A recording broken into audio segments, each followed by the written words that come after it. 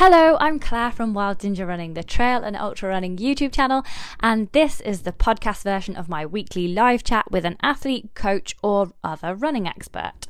The link to the original film on YouTube is in the show notes. Check out my Instagram and YouTube channel for more training advice, inspiration, and gear reviews. Everything is Wild Ginger Running, and my blog is wildgingerrunning.co.uk. Support me on Patreon if you enjoy this free advice at patreon.com/wildgingerrunning. Enjoy this podcast and see you next week for more.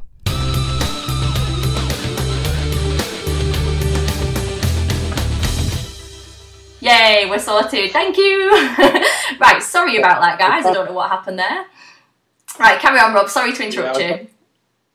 Yeah, I was about to say there's nothing worse than listening to me do a monologue. But, anyway, the long race, 268 miles, is a shorter race, which is a challenge. It's about 108 miles. So I didn't think they'd let me into the longer race. I just didn't, I had Lakeland 100 behind me and a Lakeland 50, and that was it. So I signed up for that. And then I decided to also sign up for the challenge of the 108 mile, just in case. But you had to, you couldn't click on the same name, so I had to do another application where I had to call myself Mrs. Robert Cullen as opposed to Mr. Cullen. So I get this email off the director, Scott Gilmore, saying, could you tell me what your gender is? Because we're not sure. Do you want to do the longer? So do you want to do the shorter race as Mrs. or the longer race as Mr.? So I said, well, if you can put me in the longer race, that'd be fantastic. So right. I was in, and then I had to really think about how to approach that race. It's a completely different situation to a 40-hour race, 100-mile race, in many respects. So I sort of trained by, first of all, sort of longer distances just on my own and sort of overnight if I could do. I did a sort of special sort of spine race training weekend, which was, I think, very helpful. That's organised by Spine, isn't it? Yeah. So it's people who've done Spine, and it's organised by the Spine, the directors, and those are really key to the race. Right. And I really advise that anyone who wants to do any form of Spine race, even if it's the new sprint race, which is the 45-miler to Hebden Bridge, I would even sort of advise that try and get onto that. Because it just gives you a bit more an experience. And then after that, I think in November time, just before the race, I then basically got a train down to Gargrave. Yeah, I know Gargrave well. I cycle around there a lot. I sort of basically, I sort of, with a friend, ran as far as sort of Penny Ghent, then she left, and then I continued overnight for the next 2 nights on the Pennine Way. Wow. Sleeping just in the boggy area after the Tan Hill, because I got to the Tan Hill pub about sort of 1 o'clock in the morning, and it was unfortunately closed. Oh no, they do the best cheese and onion pie there. Was this just for training then? This was your recce of some of the route? That was it was more to customise myself with just being out in really crap weather over a few nights. And I think maybe you asked me later on about how to approach that, because there are certain elements of the Spine race which really, you get the high dropout rates for very good reasons, and it's to do with certain elements of the race. It's not just to do with the weather; it's to do with all the other elements like sleeping and just being out in the open for such a long time with hardly any, of course. In terms of recceing it, how much do you think you recceed of the actual route then? In terms of distance-wise? I've now done it several times. So well, yeah, if anyone's doing the Spine race, you need to find Rob. He knows the way. You'll not get lost. But on your first one... Yeah, you might get lost still. On the first one, how much of the distance would you say you'd actually been out on the course of to get your bearings? Not a lot. No. I did that section from Gargrave to Dufton, which I could say is probably about maybe a quarter of it, probably even less than that. I managed to do a section of it from the start, just up to Finduscout, because I never sort of done that part for years. And And that was more or less it. So so for the first time, I very much did have to rely on the map navigation, and the GPS, because a lot of it's at night time as well. I mean, the majority is at night time. In the winter race, it's completely different than the summer race, of course. So you really do have to rely on sort of navigation skills, or what some people do is they just hook themselves onto someone who's clearly good at navigating and just follow them. You do see that quite often. So, how easy is it in terms of route finding that particular race? How easy is it to route find on the Spine? How much is on well-marked sections? I mean, there are sort of finger posts anyway, because it's a national trail, so there's quite a lot of those. But there are also quite a lot of finger posts pointing in the wrong directions as well. There's like the classic Oldham Way, where people quite often miss the turn. So you've really got to be, on your wits to keep out looking for these where they turn out. So it's really advisable to really sort of work out, look at the maps and get a good idea of where the terrain, and ideally if you can recce the whole thing. And I know some people do manage to do that, recce it over the period of a year. Right. Absolutely. Wow. That's the best advice. Take some photos and stuff like that. So you got something to refer back to. That's a good idea. So when you did the Spine in winter 2017, was it, that you didn't finish? Is that right? Yeah, 2016 was the first I didn't finish. But you were so near the end.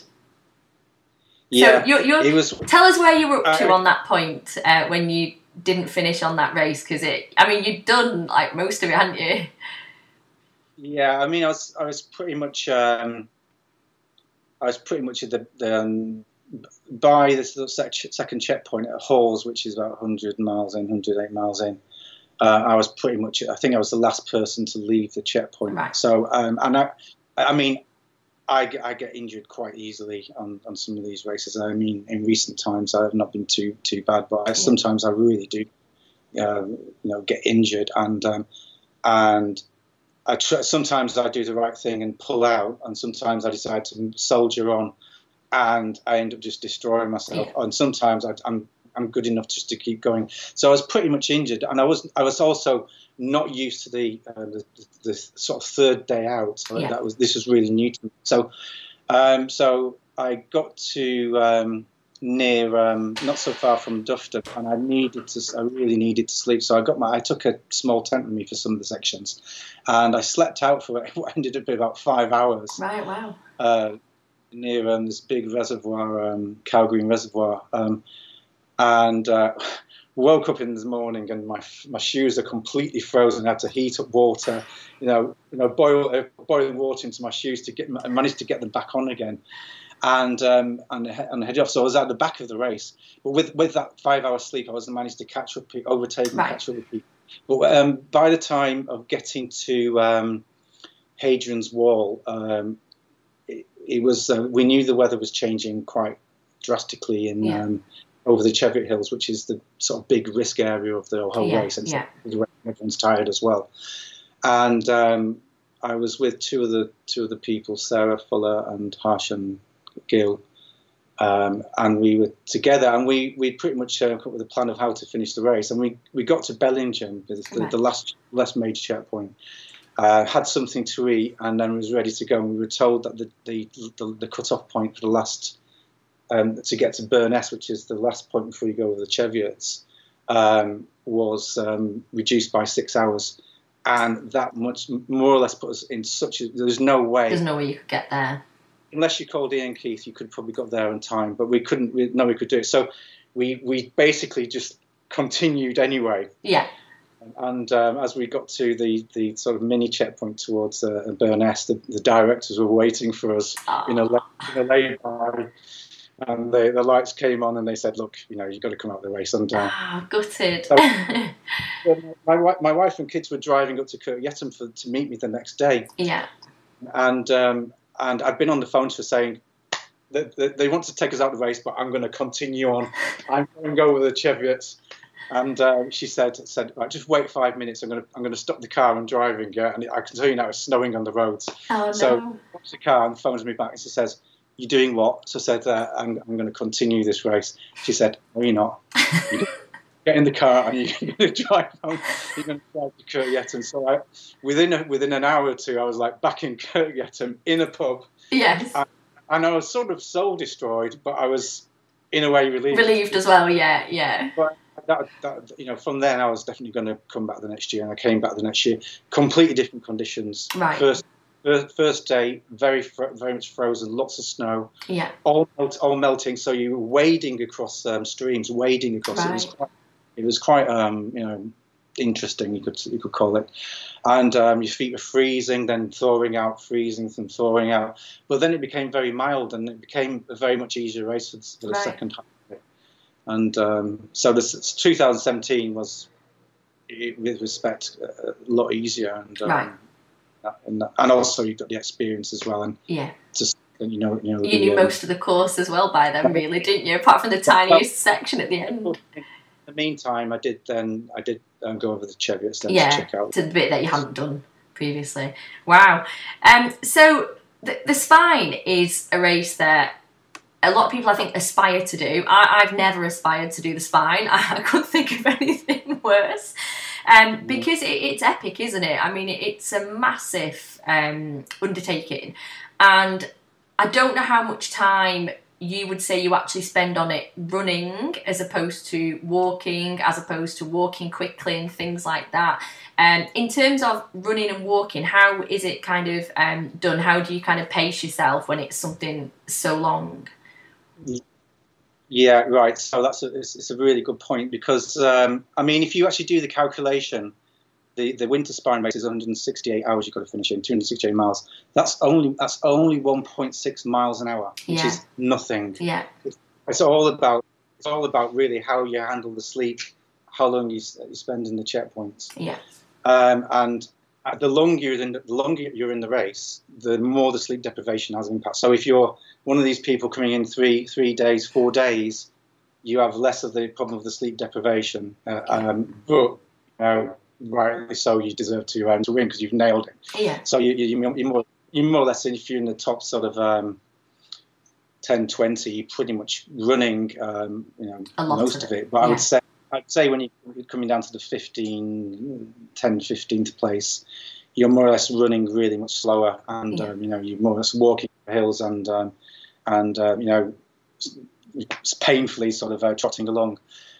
So for those early ones, I was probably running for, I would say, what I found was I was probably running for about sort of the first sort of say 20 odd miles, and then sort of then becoming injured, then walking a lot of it, because also it's so muddy and you just slip. Depending on what shoes you're wearing as well. I mean, you can if you're wearing the wrong shoes, and that happened to me a number of times. We're going to go on to kit, because I think that's when a lot of people are going to want to know how on earth do you pick your kit for a race like that. Yeah. So you slip. You can be slipping around all out. It's very easy just to slip somewhere and you've injured yourself. Yeah. What I found is that in those first 2 races where I slept for quite a long period, about halfway through, around the Dufton area, 2016 I slept for 5 hours. 2016 I slept in an area where there's no mobile phone signal, so no one knew where I was on the track for 6 hours. I meant to stop for 30 minutes, and I forgot to set my alarm, and I just slept for 6 hours in under the stars. It was fantastic. Wow. But then afterwards, I did that 6 hours of sleep. I was running, so I managed to run more or less all the way to Hadrian's Wall, and the pain I'd had in my legs was almost gone because just having some sleep. It's very tactical, isn't it? It's you can sit there and you can talk about the tactics of doing a race like that and planning out how many miles you're going to do, how much you're going to run, how much you're going to walk. And I suppose a lot of it is figuring out your strategy, isn't it, for a race like that, how you're going to actually tackle it. Yeah. So I mean, everyone will tell you, apart from if you probably, I think even the winners who made basically the race strategy does change at times, depending on who else is racing against you, of course. Certainly, I've always had a plan of where I want to be, and usually it's injury, which is then sort of stuff like that. But I've been pretty consistent with the timing. I mean, this summer 2020, I sort of set myself a task to try and get in within 5 days, mainly because I wanted to get to checked in at the hotel and have a beer, basically. And I managed to do it in about 117 hours. So I managed, and that involved really quite a lot of trotting along. Yeah. Even at the end as well, I was absolutely destroyed coming over the Cheviots because I was tired, but also the impact of the sun over a period of days was really affecting me. I managed to get 10 minutes sleep at one of the, because I don't know if you know, over the Cheviot Hills. In the summer, there's hardly anywhere to hide from the sun. Yeah, it's very open, isn't it? You can't find shelter. Yeah. But there's two mountain refuge spots, and at least you can either go in one or you can sleep. I can just try and just go behind the back in the shade. Yeah. And I got 10 minutes of sleep, and then I managed to more or less run the rest of the race. Right, wow. So, and 3 days earlier, there's no way I could, I was having to walk, and I was, pretty sleep deprived, and a lot of it, so much comes down to the sleep deprivation. So this balance is, it's good to have a strategy where, and having a realistic strategy as well, of course. And trying to work out how much sleep you can manage without, for you personally. I'm guessing it's different for each person, isn't it? That's quite hard. I think it's different between summer and winter as well. Yeah. Certainly, I know what I'm capable of doing in the winter spine if I remain sort of fit. Yeah. And I do the right shoe choice. Yeah. Tell us about kit in a minute. Oh God, do tell me yourself about that. I'm intrigued. Yeah, and I know pretty much now what I'm capable of the summer as well. Yeah. So I know that's the case. But if I'm injured, then I'm injured. Yeah. And so it changes from time to time. In the winter 2018, where I think I was well capable of getting in within 130 hours, I did become injured, and I sort of realised, right, you can finish this, but you really need to slow down. Yeah. Accept it's going to be painful, and just take the pain and just do it sort of sensibly. And I managed to finish. I got to Bellingham checkpoint, and like one of my thighs was 1.5 times the size of the other thigh, completely. And I just took it easy. I finished within the time, and in the end, it was the most enjoyable race I've done. In all of the spines, because I was able to sort of take it easy and have a bit more rest and stuff like this. Fabulous. So we've talked a little bit about the weather and the impact of the weather has on you with regards to the summer spine and the winter spine. One of the things I want to mention is food, first of all, and fueling. Obviously, for both events, it's quite different, isn't it? Some people, with food, you all have your own preferences as to what you eat, what you can eat, what works well for you, and what doesn't work well for you. And it's only by trial and error that you figure that out. Could you talk us through what you have in terms of food on a winter spine and what you would have on a summer spine race, just to give us some indication of your fueling strategies? Right. So winter spine, because if it's going to be really cold, I mean, you're just piling down the calories. It's really advisable to, if you're sort of tapering the week before, which you really should be, I suppose, in a race like that, is you really need to start to build up some reserves. Eat. I like the sound of this now. So many people who have fallen foul of, just running out of, in a fuel toward the end of the race and then become hypothermic. It's really quite amazing, really. So certainly, it's not a question of just like losing weight for the race. Yeah. You need to have those reserves. Get some reserves in place. It can be so cold out there, and up on the hills, with wind chill.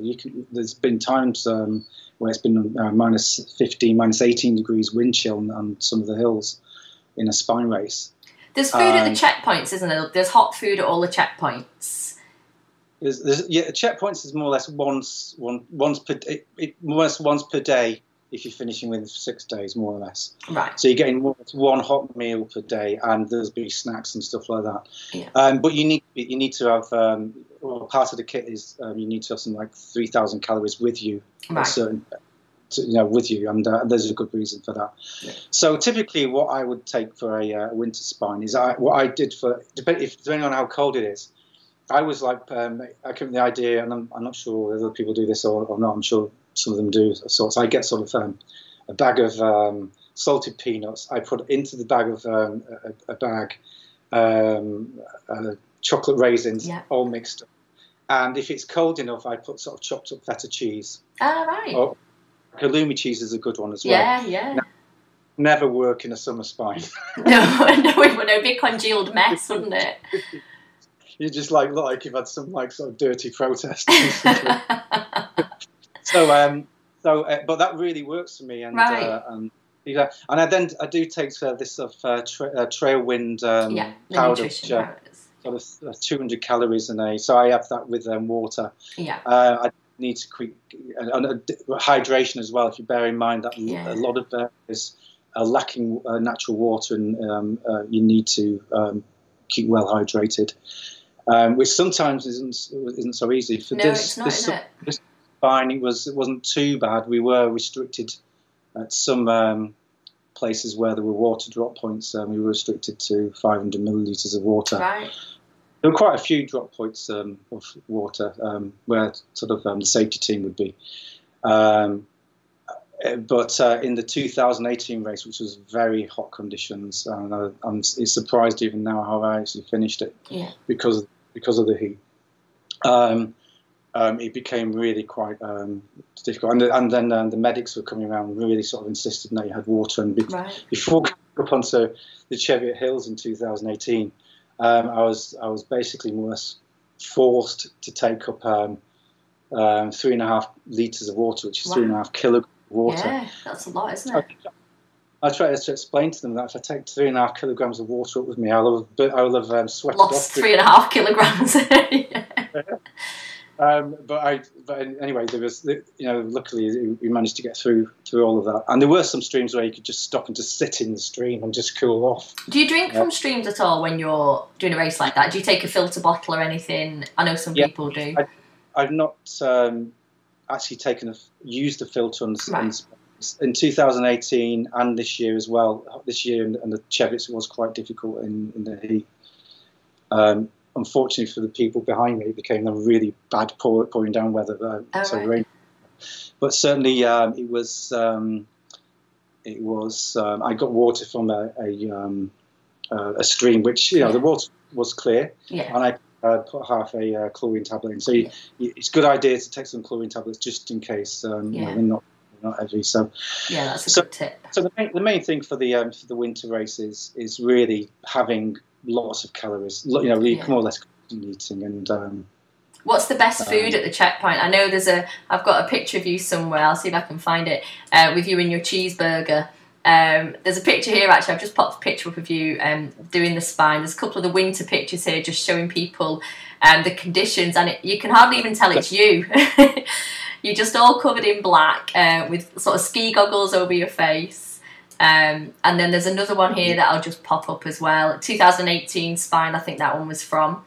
If you're just sort of coming down one of the paths there off the hillside covered in snow, just to give people an idea of the conditions and things.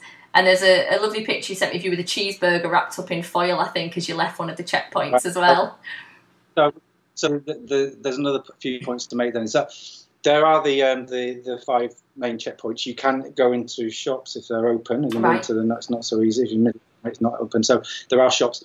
There are a couple of other places where there was food as well in the summer and also the winter. So there's an additional the Craven and Thornton Triathlon Club put in a small sort of mini station which they were giving people cheeseburgers and bananas. Right, wow, that's good. And there was, some pubs will allow you to go in there, you can order food. You can now drink a little bit of alcohol, previously it was banned. As long as you don't get completely trashed. It might make it better. It might make it more bearable, I think. This year I did have a pint in Lothersdale, a pub in Lothersdale, and then I did have a can afterwards, but then I needed a power nap about half an hour later. Yeah. So you can go into cafes if they're open, if they allow you in, pubs. So that's available to anyone. So it's just the racer. In Dufton, there's a cafe, Postbox Cafe, which is Pantry Cafe, which is open more or less. They open for the whole of the spine race period. Right, so they're open for like 48 hours. Are there people en route to give you food and drink as well? Is there support en route from people coming out to help? Yeah, as long as it's available for all people, then it's also all races. Then it's considered a right. And so there's some famous cases that there's in Garrigo, which is after Crossfell. There's usually some people there who will have a cup of tea or something to eat, and in Slaggyford as well. Natasha Newsom, so she was there. I think she's been there for a few years as well for the races. So there's definitely people who then sort of come out and support all the races. So that's really good. Brilliant. So the subtle difference between winter and summer is really for the summer it's hydration. Yeah. The conditions are different in a way. The summer can be, for me, more difficult because you've got rapid changes in temperature. Yeah. Quite often, hills it can really change. You've got insects biting you, so you've got to, there's that's a condition as well. Yeah, whereas you're more covered, aren't you, in winter? And of course, you've got 17 hours more, 18 hours of lightness compared with darkness for the winter. So that's the difficulty there. Yeah. In terms of kit, and this is always a good question, and there's always lots to discuss over here. What would be your sort of kit tips for someone doing the summer spine, and kit tips for someone doing the winter spine? We like talking about kit on Wild Ginger Running. What would be your, so it doesn't have to be brand specific, but what would be your things that you would recommend to people? I think, there's the kit list anyway, which is you have to do it too. Yeah. In terms of the winter, because you need really to consider that your feet size will expand, you will get swelling in the feet. You often see these photographs of people, of spine racers sleeping with their feet raised above their heads, on the chair or something, to keep the swelling down, and this is advisable. Right. So basically, having more than one pair of shoes is a good idea, and the second pair of shoes being the size bigger or even size and a half bigger, something like that. Right. Some people take 3 pairs of shoes as well. Now, winter, it can be icy slabs can be quite difficult as well. So you do have to, as a kit list, you do have to take these mini spikes. Yeah. And sometimes those are absolutely, you can easily slip off one of these slabs and you've injured yourself, and that's it. So that's you out, isn't it? Spikes, I've had to use the spikes, Yatrax in one case, I think, something else, some other micro spike type of thing. Another case, I've had to use them more or less any winter race. It's been really, really cold. But then there's also the cases where it's just really muddy, and therefore you want something with really good grip. Yeah. And there's these, any sort of running shoe which has got the good mud grip is really advisable, for certain parts of the race. But you want one with good cushioning as well, don't you, when you're running that distance? And often that's a compromise, isn't it? That in this summer where the ground was quite hard because it's been sort of baked, there's been some rain, but it's been baked. I think there's a lot of cushioned soles people running around with. So you need to just understand what the terrain's like and just adapt, but take at least 2 pairs with you without it. It's a good excuse to buy multiple pairs of shoes and tell your partner that you need them for the spine race. You need 3 pairs. Do you use poles? Do you use poles in the winter one and the summer one, or both? Right, for this summer I used the poles for a short period of time and decided I just didn't need them, so I used them for, I think, between the 2nd checkpoint and the fourth checkpoint, Middleton. So I used them for almost 1.5-2 days, and then I just dropped them. I just didn't need them, and in fact they were becoming a pain. In the winter, I would always take them out with me because, especially at night time as well, and you can't see, you know, exactly doing. And you're using them. I use them more to check out the terrain in front of me, and if where there's a missing slab, sometimes you put the pole in and it will go right down. Yeah, So whereas you may think the pole is the slab is just underneath the water surface, quite often it's just sunk straight into the peat bog. Yeah. So I just purely from a safety to help with balance and things like that. They're a real pain to handle. Poles. Some races, of course, where poles are banned as well. The Long Last race, which is the north of North Wales to South Wales, you can't take poles, but you don't really need them. There's a question just come in about spikes. Do you ever use the screws with do you ever use shoes with the spikes in, or do you always take? I think you take the micro spikes, don't you? That you just attach to the bottom of your shoe as and when you need them, flip off. Yeah, in theory, you can just like put them on, take them off when you need to. In practice, after you've been 4 days in the freezing cold, and any arm movement involves like sort of spasm for seconds. Yes. It become quite amusing sort of seeing people trying to get these things on because you've got to stretch them and you lose and roll it. Yeah. So there could be an advantage to having one spikes, but I don't think I've ever seen anyone wearing them. I could be wrong, but I think having the ones which are replaceable, the Yatrax or something, is good for the purpose. Yeah, it tends to be the ones that you flick on and off rather than the shoe with the screws already in. But thanks for your question. That's great. So head torches is another one. Do you GPS was the other one I was going to ask about. Do you take a watch that records your whole route or not? And are you interested in things like that? Do you try and record where you've been, or what do you do with that? Yeah. Well, some of these tracking companies, you can get the GPS downloaded afterwards. So there's usually some. What I do with I have this watch where it records every once per minute, so it actually under records the distance. Yeah. But it gives me some indication of time and distance. And so, for example, in terms of kilometres, it's 430 kilometres to the Spine race. It recorded me as 405 kilometres, so it lost it to the 25. But that's it in picture. But it lasts for 200 hours with a single battery, so that's the only rationale for that. A lot of people wear the Garmin watches these days, which has the GPX on, and there's other watches as well. So they've always got the reference. For the winter spine, you have to take a handheld GPS. Right. That's part of the kit. So there are various models again, and all the GPX files are available. Yeah. See. Yeah. Keep an eye. Same with Lakeland 100. And most races provide a GPX these days, anyway. So So certainly becoming more and more popular. I think as the battery power gets better they're amazing, aren't they? Now they're lasting so much longer. You can just store the whole thing and makes the navigation so much easier. Oh yeah, definitely.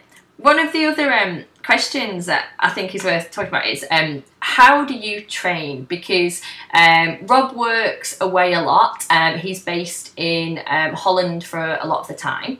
And so in terms of training, how do you fit in training? You've got the Lakeland 100 in a couple of weeks. How have you been training for that over this last sort of few months?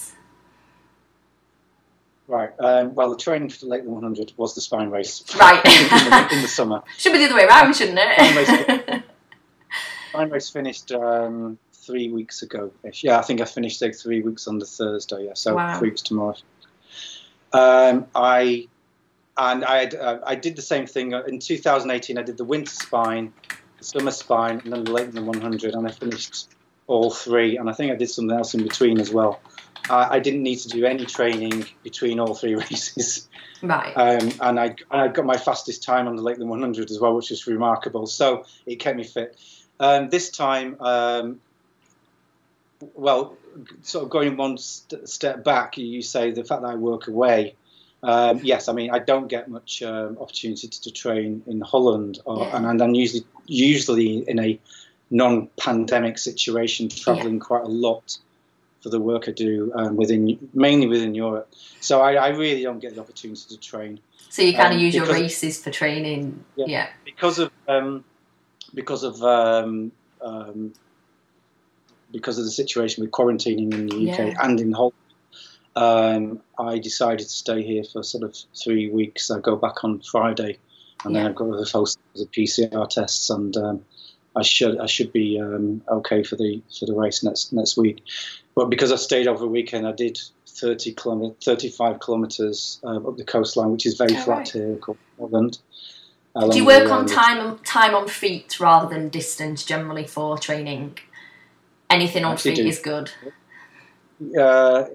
Yeah, I mean, I usually go for a sort of certain distance. So I'll usually run multiples of 10, so 10, 20, 30, 40 kilometres. And the training is generally is running, it's not walking. Right. So on this occasion where I've been in Holland, I've managed to run up the coast, and I could tell you I could barely walk for 3 days afterwards. Because it's flat and fast, is that why? After the spine race, I mean, I just let myself go. I spent 3 weeks just taking it easy and doing nothing. So it was a bit of a shock when I finished. I got to the end of this run, and I realised that, oh dear, I mean, maybe I'm not as fit as I used to run. But I think that would be enough now for the Lakeland. Probably have to do. I'm not sure if I have to do the quarantining in the end because of the job I do. Right. But in which case I will probably not do any training before the Lakeland now. Just tape out. It's not a good idea to be doing much before. So typically when I'm away and returning home most weekends, I'll be hardly doing any training, and it's usually the races to training for the next one. What I do is, if I would normally go out on a Sunday morning about 4 o'clock in the morning, 4 until 7 or 4 until 8 in the morning. The subtle difference this year is because I was because of the pandemic. I was able to telework from home for the best part of 16 months. So for the first time, I was really able to actually do some training for the spine race. So I did spend something like 3 weeks of doing 10, 20, 30 kilometres more or less continuously for 3 weeks, every day for 3 weeks. So it was more. And generally early morning, is that kind of your time to train normally? Early morning, or in this case, early morning or really late at night. So that you don't hamper family and work too much as well. So I was covering the order, in terms of kilometres, I was covering the order of sort of 120 kilometres a week. Right, wow. For 3 weeks, and then I tapered for the last week. Right. And I did go to Edale sort of 3 days early, which is a long story. And I did go out for a few hours just to check out how light it would be, because it was more or less near the solstice, how light it would be over the Kinder Plateau after Edale, just to get some idea of what sort of distance I could probably get before it went dark on that film. You've obviously got a very, very supportive family who help you and are keen to support you in these crazy events and picking you up when you need picking up in the middle of nowhere in the snow. And, having friends and family who support you and help you out and things like that, I'm sure that's a really beneficial thing to you. And, with work and things like that, do you have to book lots of holidays in order to fit your events in? Is that how you tend to do that? Yeah. I mean, the events, if it's over a week, or in some cases, I can't do the event. So I've 1 year did the Spine Challenger, the Winter Spine Challenger, because I had to immediately disappear off to Germany. Right. And I managed not to finish that because I dinged myself. Right. There's a video of me walking down the corridor of the Schiphol Airport in Holland. Yeah. This long 1 mile tunnel basically, and it took me about 3 hours to walk down it because I was completely destroyed. Oh. I basically take the holidays. I prefer the longer race if I can do it. So. I'm trying to sort of do maybe 1 or 2 longer races, and then other ones are usually fitted in over weekend, so Leyton 100 is a weekend. Do any of your children run? Are they keen on their running as well? No, they think I'm completely bonkers. Do they? So you've not inspired them yet to take part? They are, when I have to get picked up, they sort of joke that I was DNF'd again. Oh. So I started the sparring race and say, but you'll DNF'd in a few days' time anyway, just to wind me up. I can imagine. There's a lovely picture of you after the Northern Traverse with two of your children that I've just popped up on the screen there, where they've obviously come to meet you, I think, at the end of that race. Yeah, but that was a good one because they really wanted to see me at the end of the race, but I was very close to the end of the race, so I had to slow down for the last sort of 20 miles. I had to slow down. I had to wait for them to travel across the country so I could finish when they were there. Oh. And in the end, I ended up sitting up for like 3 hours. No. So when I actually got to the end of the race, like about 4 pints. So I finished the race and there was a big smile on my face. And big smiles, couldn't feel anything in your legs. I didn't quite come last, but I was more or less at one point. When I was in the pub, I was looking at the tracker and watching people just go past you. They were saying, "Oh, yeah, we've been looking for you, waiting for you to arrive, for the last few days," and that was really interesting. But I could see the last people pass the pub, and then I thought, right, okay, finish the pint, and then right, I've got a job to finish now. I just got there. I just got there in time to meet them. That's fantastic. I really enjoyed that. It's another race which goes within a mile of where I live. Oh, is it? And it's a coast to coast walk race.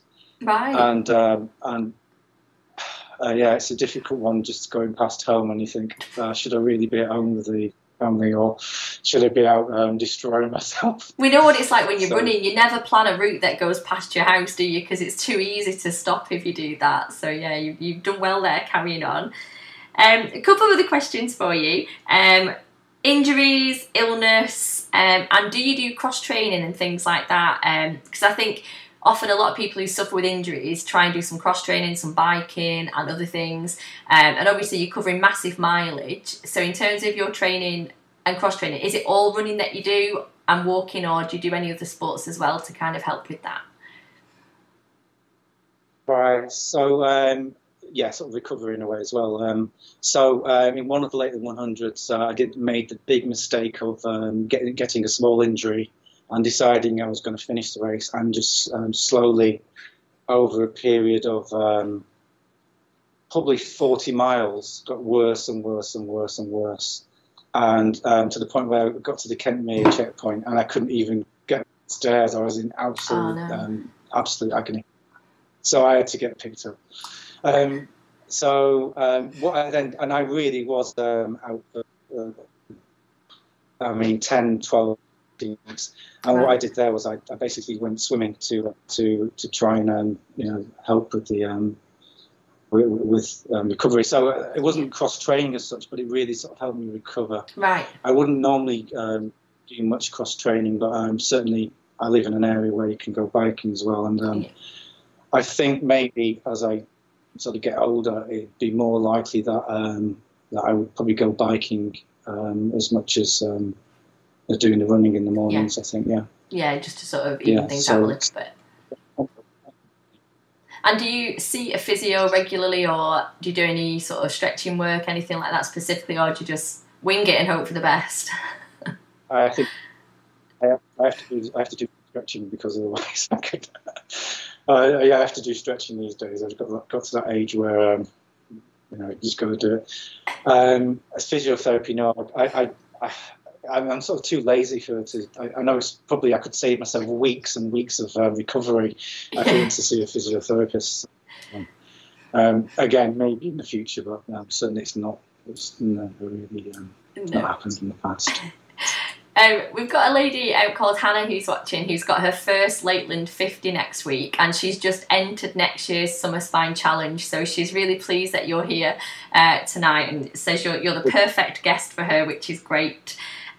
So I was just wondering if you had any hints, tips and advice for people on these sort of events. Because actually, I said earlier on I would never want to do it, but actually listening to you talk about, you know, the tactics and things like that, I thought maybe at some point in the future it will be something I would look into, possibly.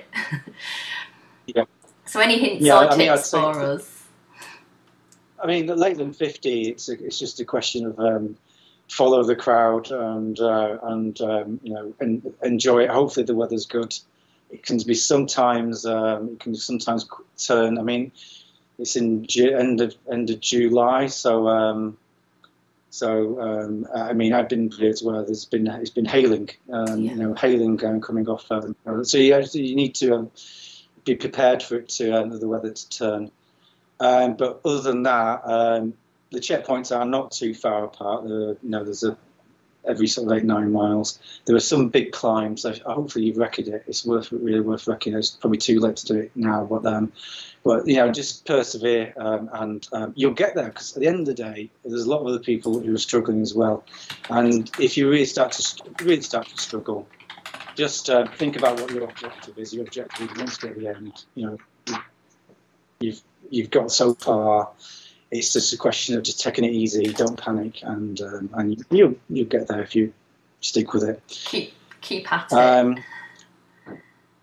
Keep at it. Speak to other people as well, because there's you know, there's other people probably in the similar situation to you as well. If you walk at the same speed or running, and just you speak to people, and it takes your mind off things. And the other thing is, you can quite often be in a situation where what can feel like a pain, which is going to get worse, can sometimes just disappear when you think about something else, or chatting to someone, or listening to some music, or just taking your mind off it, and can just be. Also, do stop at the checkpoints if you feel you can go into a checkpoint destroyed, and just a little bit of a rest. If you can get some of these places are difficult to get a seat, but certainly if you can just sit down somewhere, just take a bit of a rest, get something to eat, have something to drink, and it's remarkable how you can recover.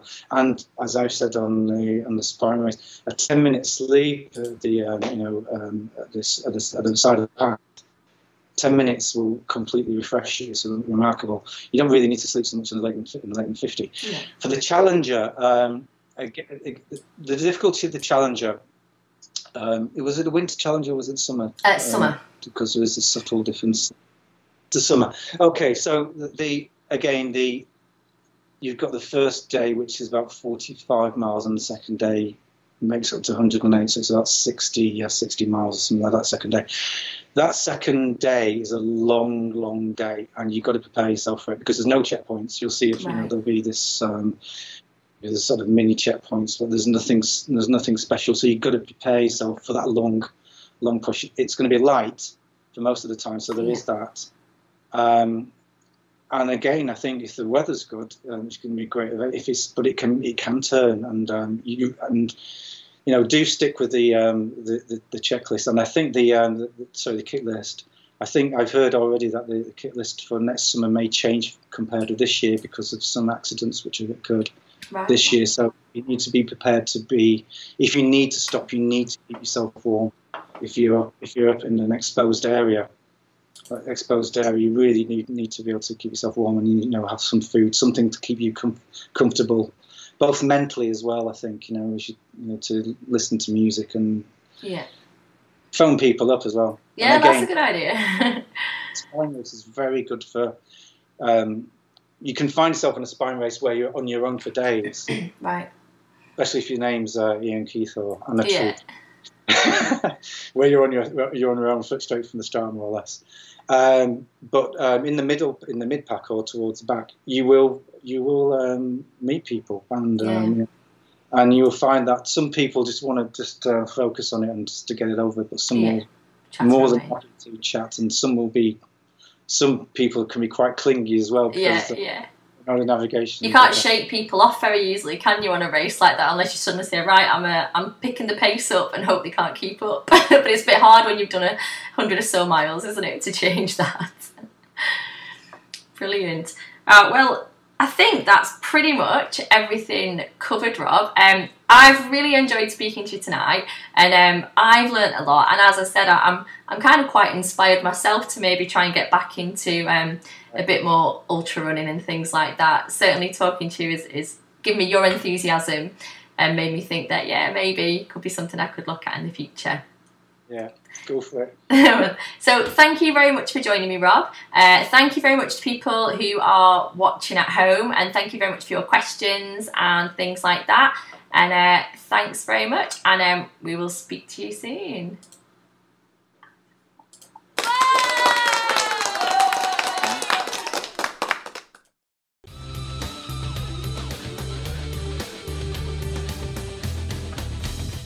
Hi, it's Claire here. I hope you enjoyed this podcast. These live chats take place every Wednesday evening at 6:30 p.m. UK time on Wild Ginger Running YouTube channel. And the link is in the show notes. I just wanted to let you know that you can find this and loads more advice and inspiration and gear tests all about trail and ultra running on my YouTube channel, Wild Ginger Running. There are training tips, advice from elite athletes, top coaches, nutritious recipes, key exercises, injury prevention information, and tons of trail kit reviewed, from running packs to poles, waterproofs to head torches, GPS watches, and shoes, and did I mention shoes? I've been going for a few years now, so there's a huge archive of content to help you out with your trail and ultra running. To quickly and easily find the information you need, simply type your query into the Google search box and then write Wild Ginger Running after it. Then Google will show you whatever blog posts or films I have on that topic. Give it a try. And if you appreciate listening and all the information I share on YouTube, you're also very welcome to support me on Patreon, which gets you some additional excellent perks and the chance to win some awesome prizes. For as little as the price of a cup of coffee every month, patrons get discounts, extra films, access to the exclusive Facebook and Strava groups, the chance to ask questions to every live chat guest, plus automatic entry into my monthly competition to win £400 worth of trail and ultra running gear. There are only about 150 patrons, so the odds on a win are way better than the lottery. Interested? Find me at patreon.com/wildgingerrunning. Thanks for listening, guys. Have fun, enjoy your run, and I'll see you on the trails.